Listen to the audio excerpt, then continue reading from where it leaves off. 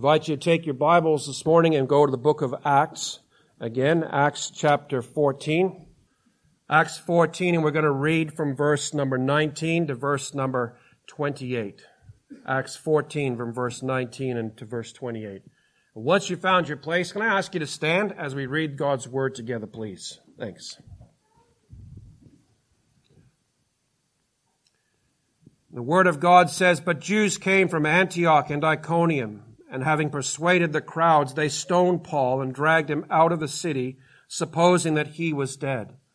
But when the disciples gathered about him, he rose up and entered the city, and on the next day he went on with Barnabas to Derbe. And when they had preached the gospel to that city and had made many disciples, they returned to Lystra and to Iconium and to Antioch, strengthening the souls of the disciples and encouraging them to continue in the faith, and saying that through many tribulations we must enter the kingdom of God. And when they had appointed elders for them in every church with prayer and fasting, they committed them to the Lord in whom they had believed. Then they passed through Pisidia and came to Pamphylia, and when they had spoken the word in Perga, they went down to Attalia, and from there they sailed to Antioch, where they had been commended to the grace of God for the work that they had fulfilled. And when they arrived and gathered the church together, they declared all that God had done with them and how he had opened a door of faith to the Gentiles. And they remained no little time with the disciples." And verse 21 again. "When they had preached the gospel to that city and had made many disciples, they returned to Lystra," and so on. And we trust that God will add blessing to the reading of his word. Please have a seat. Paul and Barnabas have been faithfully proclaiming the gospel in Cyprus and Pisidian Antioch and Iconium, and then they moved to Lystra and Derbe. They'd seen God open a door of faith to the Gentiles as well as the Jews. And they've experienced some opposition to the gospel from first the Jewish sorcerer Elymas, and then jealous, unbelieving, and disobedient Jews, and lastly from idolatrous Greeks and Gentiles in Lystra. That opposition had come in the form of political and religious opposition, and angry Gentiles stirred up by the Jews, and a deceptive opposition from those seeking to worship, much misguided. They've made the gospel witness despite that opposition. It was a witness, as we saw last week, compelled by their love for the lost, and it was compelling because it was a spirit-filled, humble witness to the gospel of Christ. And so the gospel triumphs through faithful witnesses. But what was their goal in their patient, persistent witnessing? It wasn't just witnessing for the sake of witnessing. I was reminded as we went out into Noble Park yesterday with the gospel, and there was another group from a different particular faith, and they were standing there with their rack full of tracts, just standing there. I think they're trying to earn points to get somewhere. Just witnessing for the sake of witnessing. But these men were witnessing with a purpose, a goal in mind. They witnessed to achieve the goal of Christ's commission in Matthew 28, verses 16 to 20, to make disciples of all nations, teaching them to observe and obey all that Christ commanded us, with the assurance of his abiding presence with us. So the gospel triumphs when God uses the preaching, teaching, and life examples of ordinary disciples to call men and women to be born again and become disciples of Christ. Well, how does it triumph? How does the gospel triumph in making disciples? And the answer comes to us from Colossians chapter 1, verses 12 and 13, where Paul writes that God has delivered us from the domain of darkness and transferred us to the kingdom of his beloved Son. The gospel triumphs because it is the power of God unto salvation, salvation from the domain of darkness into the kingdom of God. The gospel is the message of freedom for all who believe. The triumph of the gospel is that it sets us free from slavery to sin and brings us and makes us slaves to righteousness. It makes us sons and daughters of the living God and disciples of Christ, our Savior, our Master, and our Teacher. And every truly born-again believer in Christ is a disciple. Regardless of your age, your situation, your ministry, or your role, we're all disciples of Christ.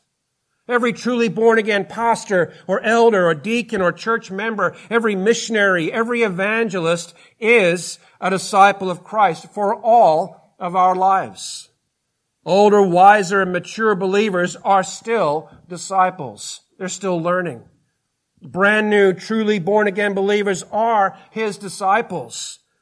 But sadly, not every person who claims to be a believer in Christ lives in true discipleship to Christ as Savior and Lord. Many have failed to heed Christ's call to faith and repentance, to count both the costs and the blessings of discipleship. Many who claim to be believers are still living in sin and rebellion against God and His Word, and without genuine repentance and turning toward God in faith, they will hear Jesus' terrifying words in Matthew 7:23. I never knew you. Depart from me, you workers of lawlessness. Remember, brothers and sisters, it's not those who have done great works in Christ's name who enter the kingdom of God, but those who do the will of the Father who will be welcome. That's what Jesus said. Discipleship is about doing God's will, not just knowing it.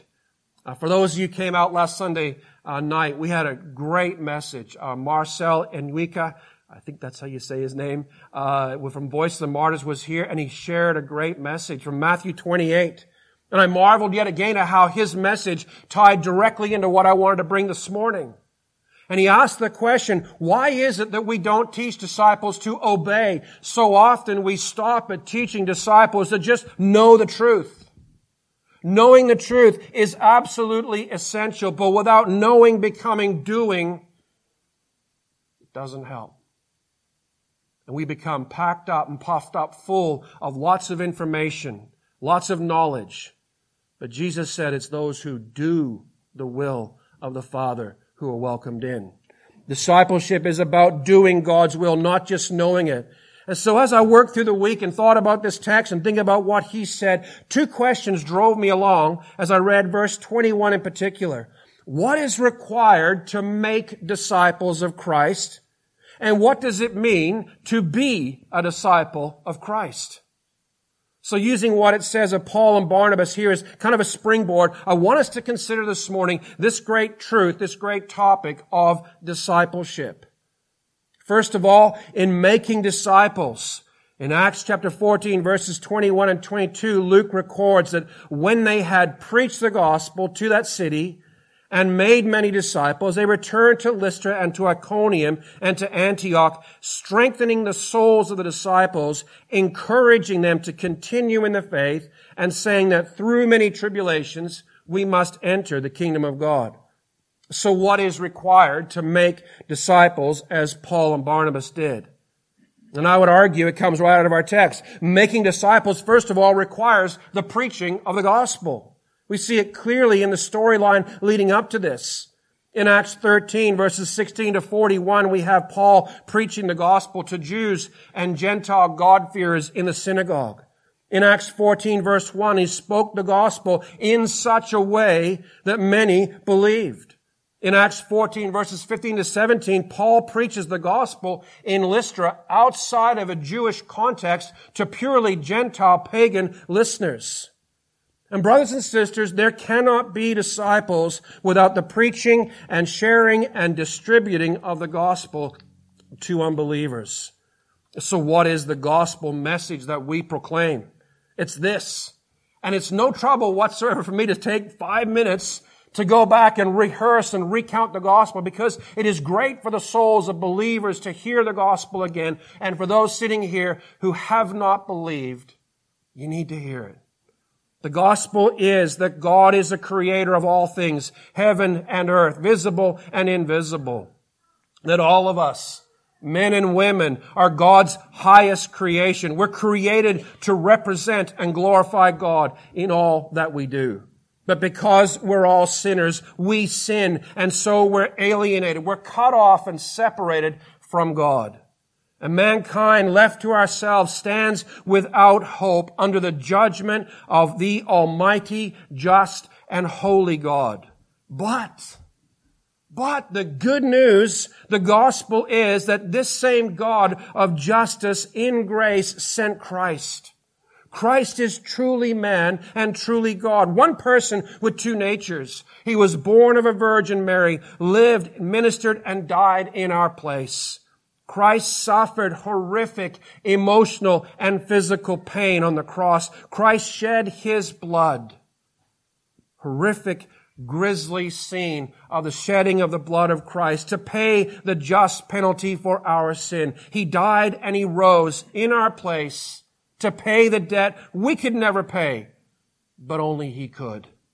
God in grace now offers full forgiveness to us for our sins. God in grace offers to apply Christ's righteousness to us, and by grace He further offers to declare us instantly righteous and to steadily, progressively, to make us holy and blameless over the course of our lives. God overlooked men's sin in the past, but now, today, He calls all mankind everywhere to receive His forgiveness by trusting in Him, to repent and turn away from committing any further sin, to come to Christ, believing in Him as Lord and God, to come as disciples in submission to Christ as Lord and Master, to come in love for Christ as our Savior, our friend, and our God.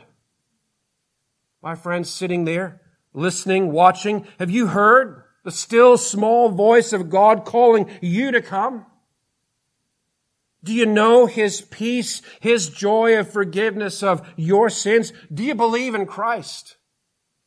It's one thing to know it up here, but do you believe it?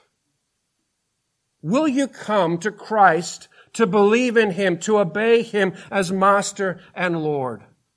I make that call. I make an invitation now. We'll hear it again at the end, but I want to make it right now. Will you come? What holds you back?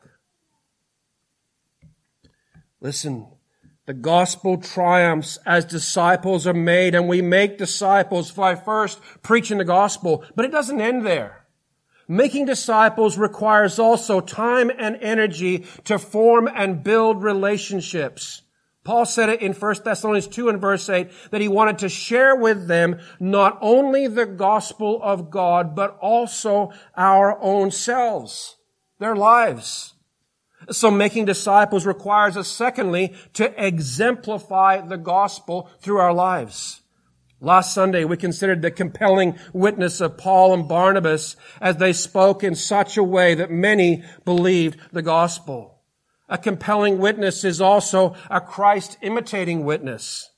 Just as Christ was willing to come and live and minister and share His life with His disciples before dying to save them and us, so also Paul imitated Christ as a weak, sinful, and failing human. He stayed in places as long as he could, sharing his life, allowing them to see the example of the life he was calling them to.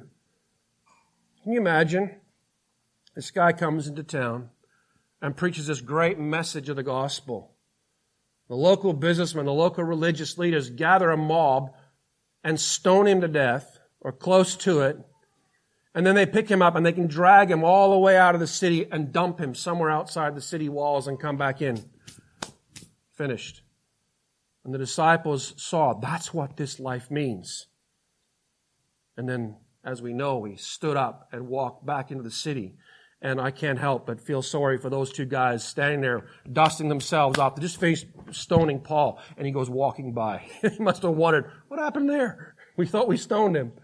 But listen, he set an example for them. He showed them what it means. If you follow Christ like this is what you can expect.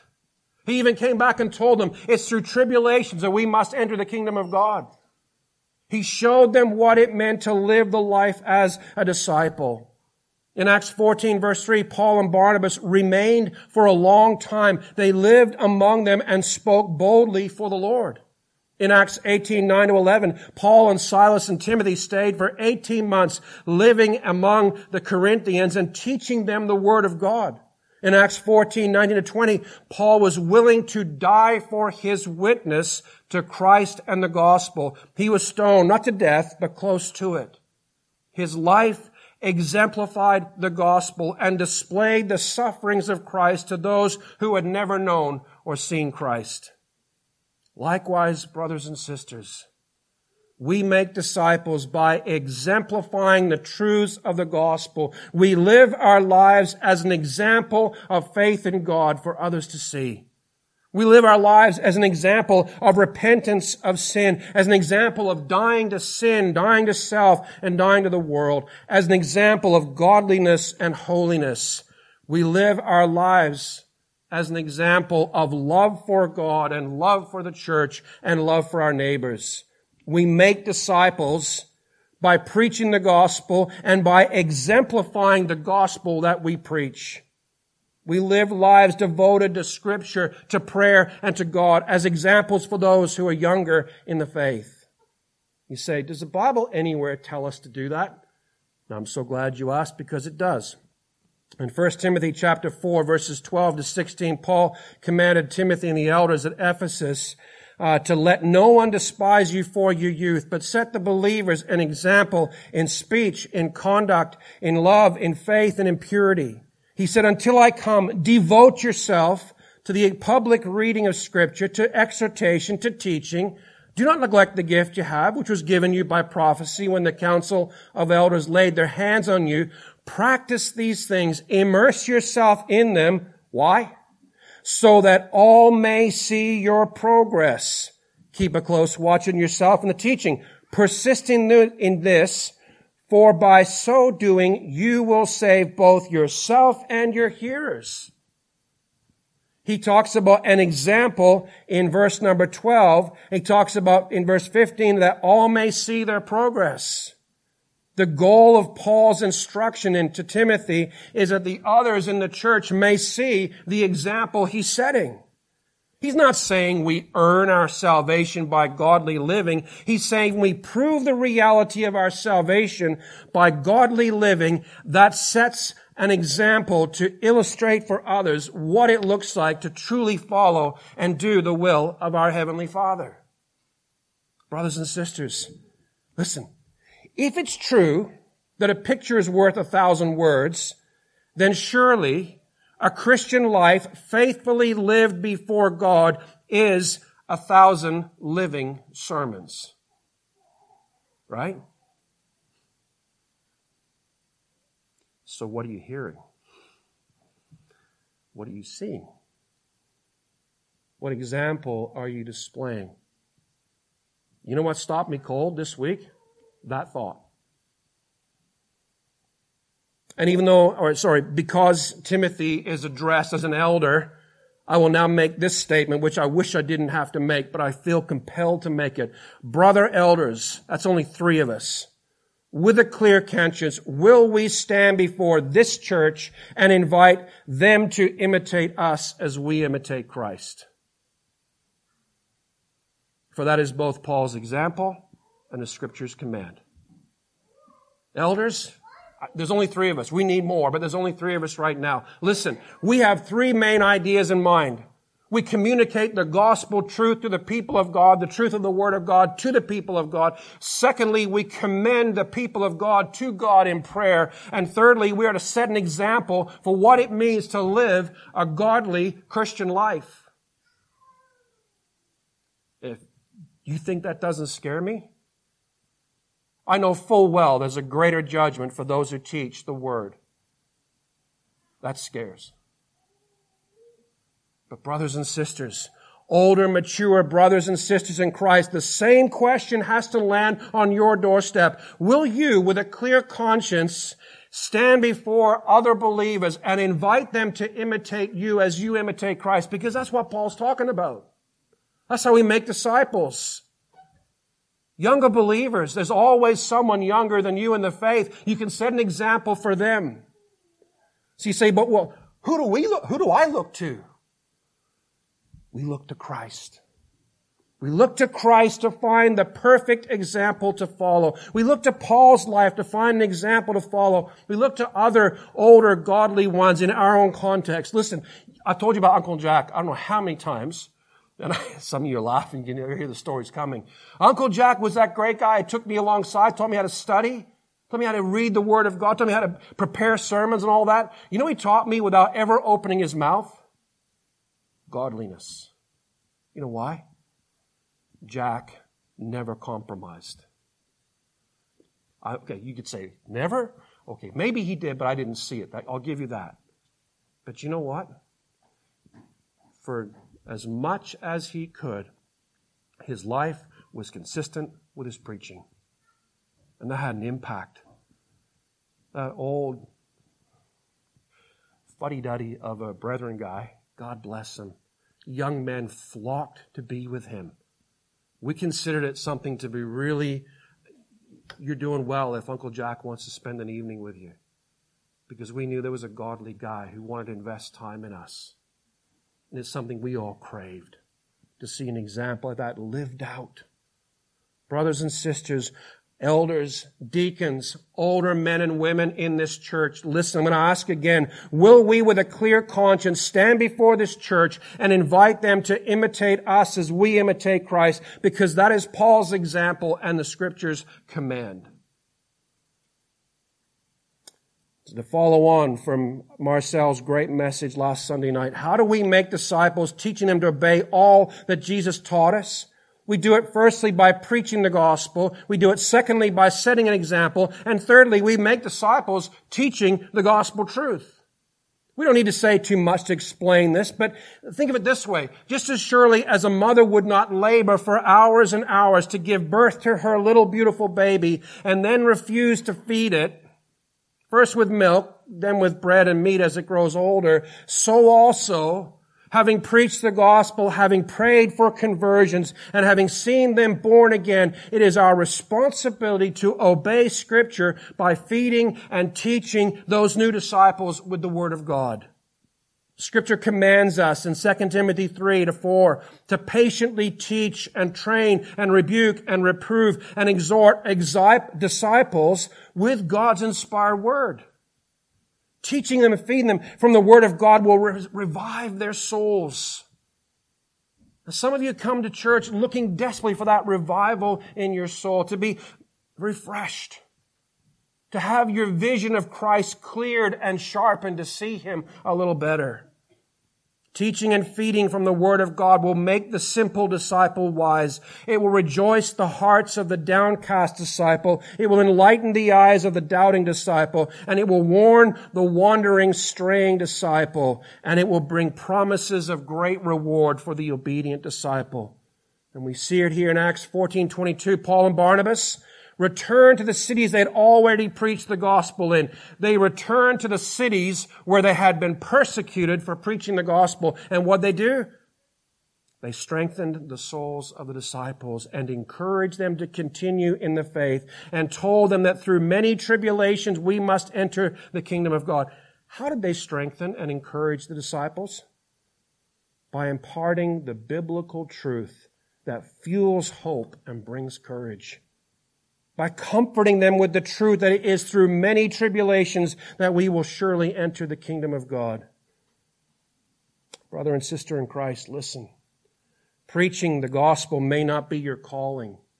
Teaching the truth in a Bible study may be out of your comfort zone, but all of us can come alongside younger disciples and share with them the truths of the Bible. And the question for us is, will we seek to revive and rejoice and educate the disciples? Will we seek to warn and encourage and strengthen them younger in the faith than we are by watching over them, seeking their growth in prayer, and sharing the Scriptures with them to teach them the disciple-sustaining truth of God? It's a desperate need for all of us.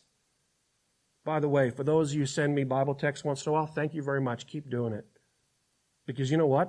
I'm a disciple too. And sometimes your verses that you send serve to warn me and encourage me and strengthen me. I need it. Why do I send those verses out to you in mass texts? Because, brothers and sisters, you need it too. So how do we make disciples? First, we make them by preaching the gospel, the whole gospel, and nothing but Christ and Him crucified as the gospel. That's what we do. Second, we make disciples by exemplifying, setting an example of the gospel lived out. And thirdly, we make disciples by teaching the gospel, the biblical truth that revives and rejoices and enlightens and rebukes and encourages disciples. And we do it all only in the power of the Holy Spirit. We make disciples by following Jesus and Paul's example. Brothers and sisters, friends, if we would obey Christ's teaching and follow Paul's example in making disciples, we must first be living as disciples of Christ ourselves. The second part of the message is this: becoming disciples. What does it mean to be a disciple of Christ? When I consider Jesus' descriptions, I went through this week and spent some time in the Gospels looking at Jesus' description of what a disciple is and discipleship. I can look at my own life and my family in Christ, which you are. I find there's some things lacking. So I need to hear these challenges, and I'm convinced, as much as I know this flock which God has entrusted into our care as pastor and elders, I know that there are many here who need to hear these challenges as well. So first of all, have you responded to the call? Our Lord Jesus Christ both chooses and calls His disciples. He said in John 15 and verse 16, "You did not choose me, but I chose you and appointed you that you should go and bear fruit and that your fruit should abide." In Matthew 4:19, He said, "Follow me and I will make you fishers of men." My friends sitting here, listening and watching on YouTube perhaps, have you felt His call in your heart? A deep, heartfelt desire to be forgiven by God, to know God, to walk and talk and fellowship and love with God. And will you today respond to Christ's gospel call to come and follow Him, to be His disciple? Secondly, have you counted the cost? When Jesus described to His disciples what it meant to be a disciple, He called them to count the cost of following Him. The call to be His disciple is a high call, a costly call. In Luke 14 and verse 28, Jesus compared counting the cost of discipleship to one who is desiring to build a tower. Does he not first sit down and count the cost, whether he has enough to complete it, lest he start and not be able to finish? And brothers and sisters, I won't have you ignorant of what it means and what it will cost to follow Christ. I won't give in to the pressure to preach an easy, believe, wonderful life, have your best life now type of gospel, because it's a lie.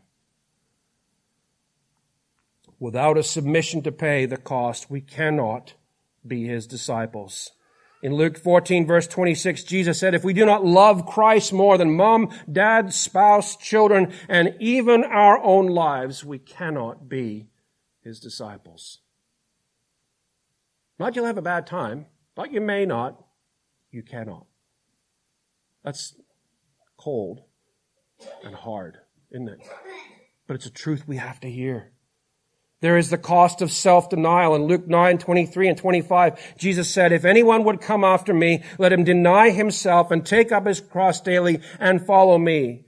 For whoever would save his life will lose it, but whoever loses his life for my sake will save it." Following Christ will cost us our lives in this world, but it will gain us eternal life in the next. And as I quoted before, I think it was last week even, that English reformer who was being taken to be burned at the stake. He said, "Far better 1 hour in the flames now than eternity in the flames afterward." It's a cost. Following Christ will cost us our lives. Brother and sister, my friend, have you counted the cost of following Christ? Are we willing, like Paul, to deny ourselves, to deny sin, to serve in order to be His disciples? There is a cost of persecution. In John 15 and verse 20, Jesus said, If they persecuted me, they will also persecute you. In Acts 9, verse 16, this is all the circumstances surrounding Paul's conversion. Jesus told Ananias that he would show Paul the things he must suffer for the sake of Jesus' name. From what we've seen in multiple chapters of Acts, to follow Christ is a call to suffering and persecution for the sake of the glory of His name. But we have this great reassurance from Romans 8 verses 35 to 39 that not even persecution or death can separate us from Christ. So friend, this morning, let me ask you again, have you counted the cost of being a disciple? You know, if I wanted to see lots of conversions and just pack this place full of people, I wouldn't preach like this. I'd just tell you about all the fun things about being a Christian. You know what the temptation, I was talking to another pastor from another church over in North Geelong, and he said young people are going out and preaching the gospel, and they're quietly deleting things about the blood and about death and about suffering. And it's all about how to have a great life and how to really know who you are and all these self-fulfillment ideas. And he said once they get them in, they kind of then start to sneak in the other part of the gospel. I won't do that. Jesus didn't do that. He told Paul around his conversion, these are the things that you will suffer. He told Isaiah, you're going to go out and preach the gospel for the rest of your life and nobody's going to listen. Off you go. And he went. And he wound up being sawn in half inside a hollow log for his faith in Christ. Friend, this morning, have you counted the cost? Because it's a high one. There's a cost of commitment to Christ. The call to be Christ's disciple is not a part-time job. It's a call to total commitment to Him. Yes, we still live lives in this world, living, working, marrying, raising children, birthing and burying families. But the call to follow Christ is a call made to our entire lives to be lived in total commitment to Christ. Jesus said in Luke 14:33, any one of you who does not renounce all that he has cannot be my disciple. It's hard stuff. And trust me, it would be easier to preach the other stuff, but I can't. That's what the Bible teaches us. Have you and I considered the cost of following Christ?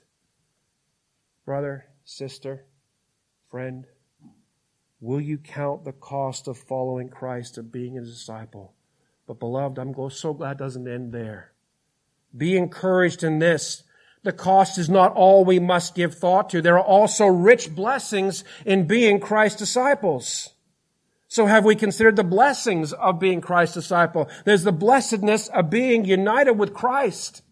In Matthew 12, 46 to 50, while Jesus is speaking to people inside of a house, they tell him his human family is outside waiting to speak to him. But he, pointing to his disciples, said, here are my mothers and my brothers, for whoever does the will of my Father in heaven is my brother and sister and mother. You know what he's saying? The rich blessing of being united with Christ. I love my wife to bits. And I'm hoping for an exception to that rule about when you get to heaven, you're not married anymore. But I don't think it's going to happen. But here's the great truth. United with Christ for all eternity. When He invites us to come to Him and to take His yoke and bear it with Him, He invites us to come and puts His arm around us and our arm around Him. And we walk together with that yoke across both of our shoulders. And that united to Christ never ceases. And when the stones began to fall on Paul's head, and he began to feel either bones breaking and the cuts and the bruising, and knocked him off his feet and probably knocked him unconscious, I wonder if the last thoughts that went through his mind were in Christ. That was his sounding call all through his gospel, all through his epistle writings. In Christ, with Christ. And he knew even in that moment, in that persecution, when the stones were raining down on top of him, nothing could separate him from Christ. And brother and sister, the call to discipleship is a call to be united with Christ for all of this life and all of eternity. That's a blessing. There's the blessedness of doing God's will. You go back to Psalm 1 and consider the blessings of living in godliness, the blessings of avoiding ungodliness in this life and perishing for the next, the blessing of delighting and meditating on His Word to do His will, the blessing of spiritual fruitfulness and prosperity, the blessing of walking and living in the way of the Lord. Friend, this morning, have you considered the tremendous blessing of doing God's will rather than the will of wicked, sinful, and scoffing men? That's a blessing. He calls us to it. There's a blessedness of rest for the weary soul. Listen to Matthew 11:28-30. Jesus said, "Come to me, all who labor and are heavy laden, and I will give you rest. Take my yoke upon you and learn from me, for I'm gentle and lowly in heart, and you will find rest for your souls, for my yoke is easy and my burden is light." That text is a beautiful call to salvation and discipleship. If you're here this morning laboring and heavy laden under the load of sin that you bear, Christ is calling to you to come and lay it on Him and know what it means to be forgiven, to know what it is to have that tremendous peace. Discipleship is also offered. Take my yoke. Learn from me. That's discipleship spelled out. And we do it when we're, the yoke, right? Like the old oxen yoke, it ties two things together. And taking His yoke ties us to Christ. My dear friend sitting here today, will you respond to the call of Christ to be His disciple? Will you come to Him and lay your burden on Christ? You think my burden's too big. He can't bear that. He bore the weight of the sin of the world. He bore the full weight of His Father's wrath against us. He can carry your burden. Will you share the load and learn from Him? Will you count carefully the cost of following Christ? Will you consider the eternal blessings of following Christ as His disciple? For those of us who know Christ, but haven't been living as true disciples, here we are, stand together at the foot of the cross. And my call on us is leaving behind what is past. Will you today resolve by the power of the Holy Spirit to count the cost even now of being disciples, to consider the blessing of discipleship, and will you join me in denying yourself and picking up your cross again and stepping again under the yoke alongside of Christ your Savior and finish the race well? You know, some of us have begun this Christian race poorly. Stumbling, faltering start, slipping and falling a little bit. And listen, anybody here remember that Chariots of Fire? Ancient old movie back from the 80s. Yeah, some of you do. And one scene where Eric Liddell trips and falls, and he picks himself up, and he starts to run, and his head is down, and he's running, and he's running. And all of a sudden, his head goes back. And they say that's the point when you know he's really going to hit the afterburner. And he runs and he passes everybody and he wins the race. It doesn't matter if you stumble and fall. It does in some senses, but you know what? It's picking up, determining and resolving again in the power of the Holy Spirit, fastening your eyes on Christ, who is the prize, and running with all you've got to finish the race. Brother and sister who began poorly, will you join? Deny yourself, pick up the cross again, step under the yoke alongside of Christ your Savior, and finish the race well, living and walking with Him. And where do we end with all of this? Christ. It's Christ. We're going to take and remember the Lord in just a few minutes. I want you to take your Bibles and go over to the book of Philippians. In Philippians 2 and verses 5 to 11. It occurred to me, I was laying in bed last night, suddenly remembered that we had communion today and thinking, how am I going to bridge the gap? And the Lord gave me this passage and I suddenly realized, in Christ, we have a perfect disciple displayed for us. Let's read the passage again. Philippians 2 and verses 5 to 11. You know it well. Paul writes and says, "Have this mind among yourselves, which is yours in Christ Jesus, who, though he was in the form of God, did not count equality with God a thing to be grasped, but emptied himself by taking the form of a servant, and being born in the likeness of men, and being found in human form, he humbled himself by becoming obedient to the point of death, even death on a cross. Therefore God has highly exalted him and bestowed on him the name which is above every name, so that at the name of Jesus every knee should bow in heaven and on earth and under the earth, and every tongue confess that Jesus Christ is Lord, to the glory of God the Father."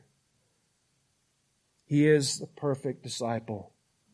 In verse 7, he left everything behind. He laid aside his glory that he might obey his Father's command.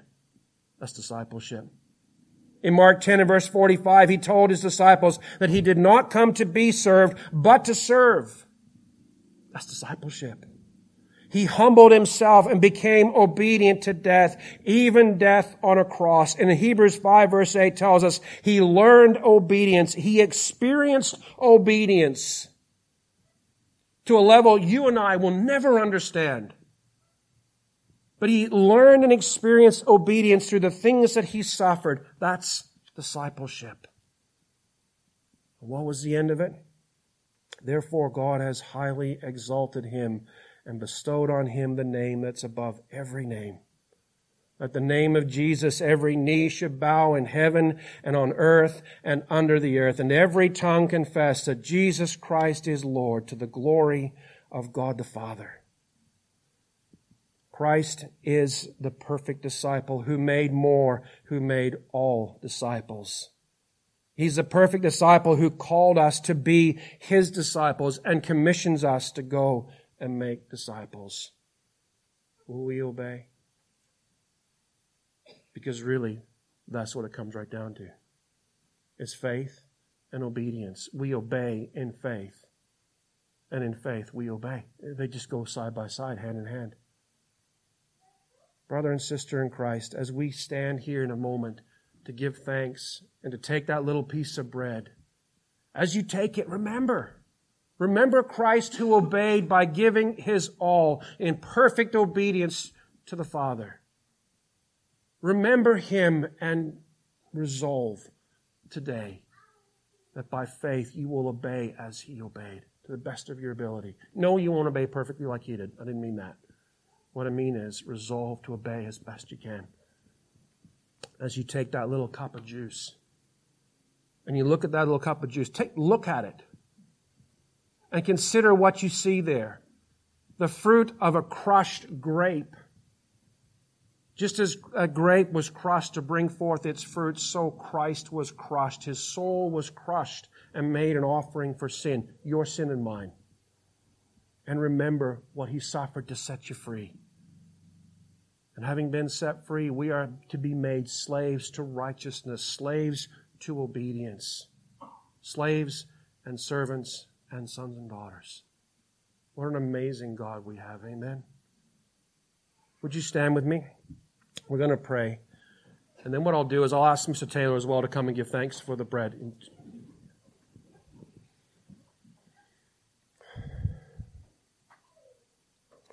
Our gracious God and Heavenly Father, this morning we stand before you. And Father, I speak for some in this room who are standing here saying, Lord, I've dropped the ball. I've let go of the race. I've slowed from my walk to a stop. But Father, this morning we resolve to step again behind Christ in faith. We resolve, O God, to deny ourselves, to pick up our cross and follow him. Having been made disciples, Father, we look to go and obey and make more.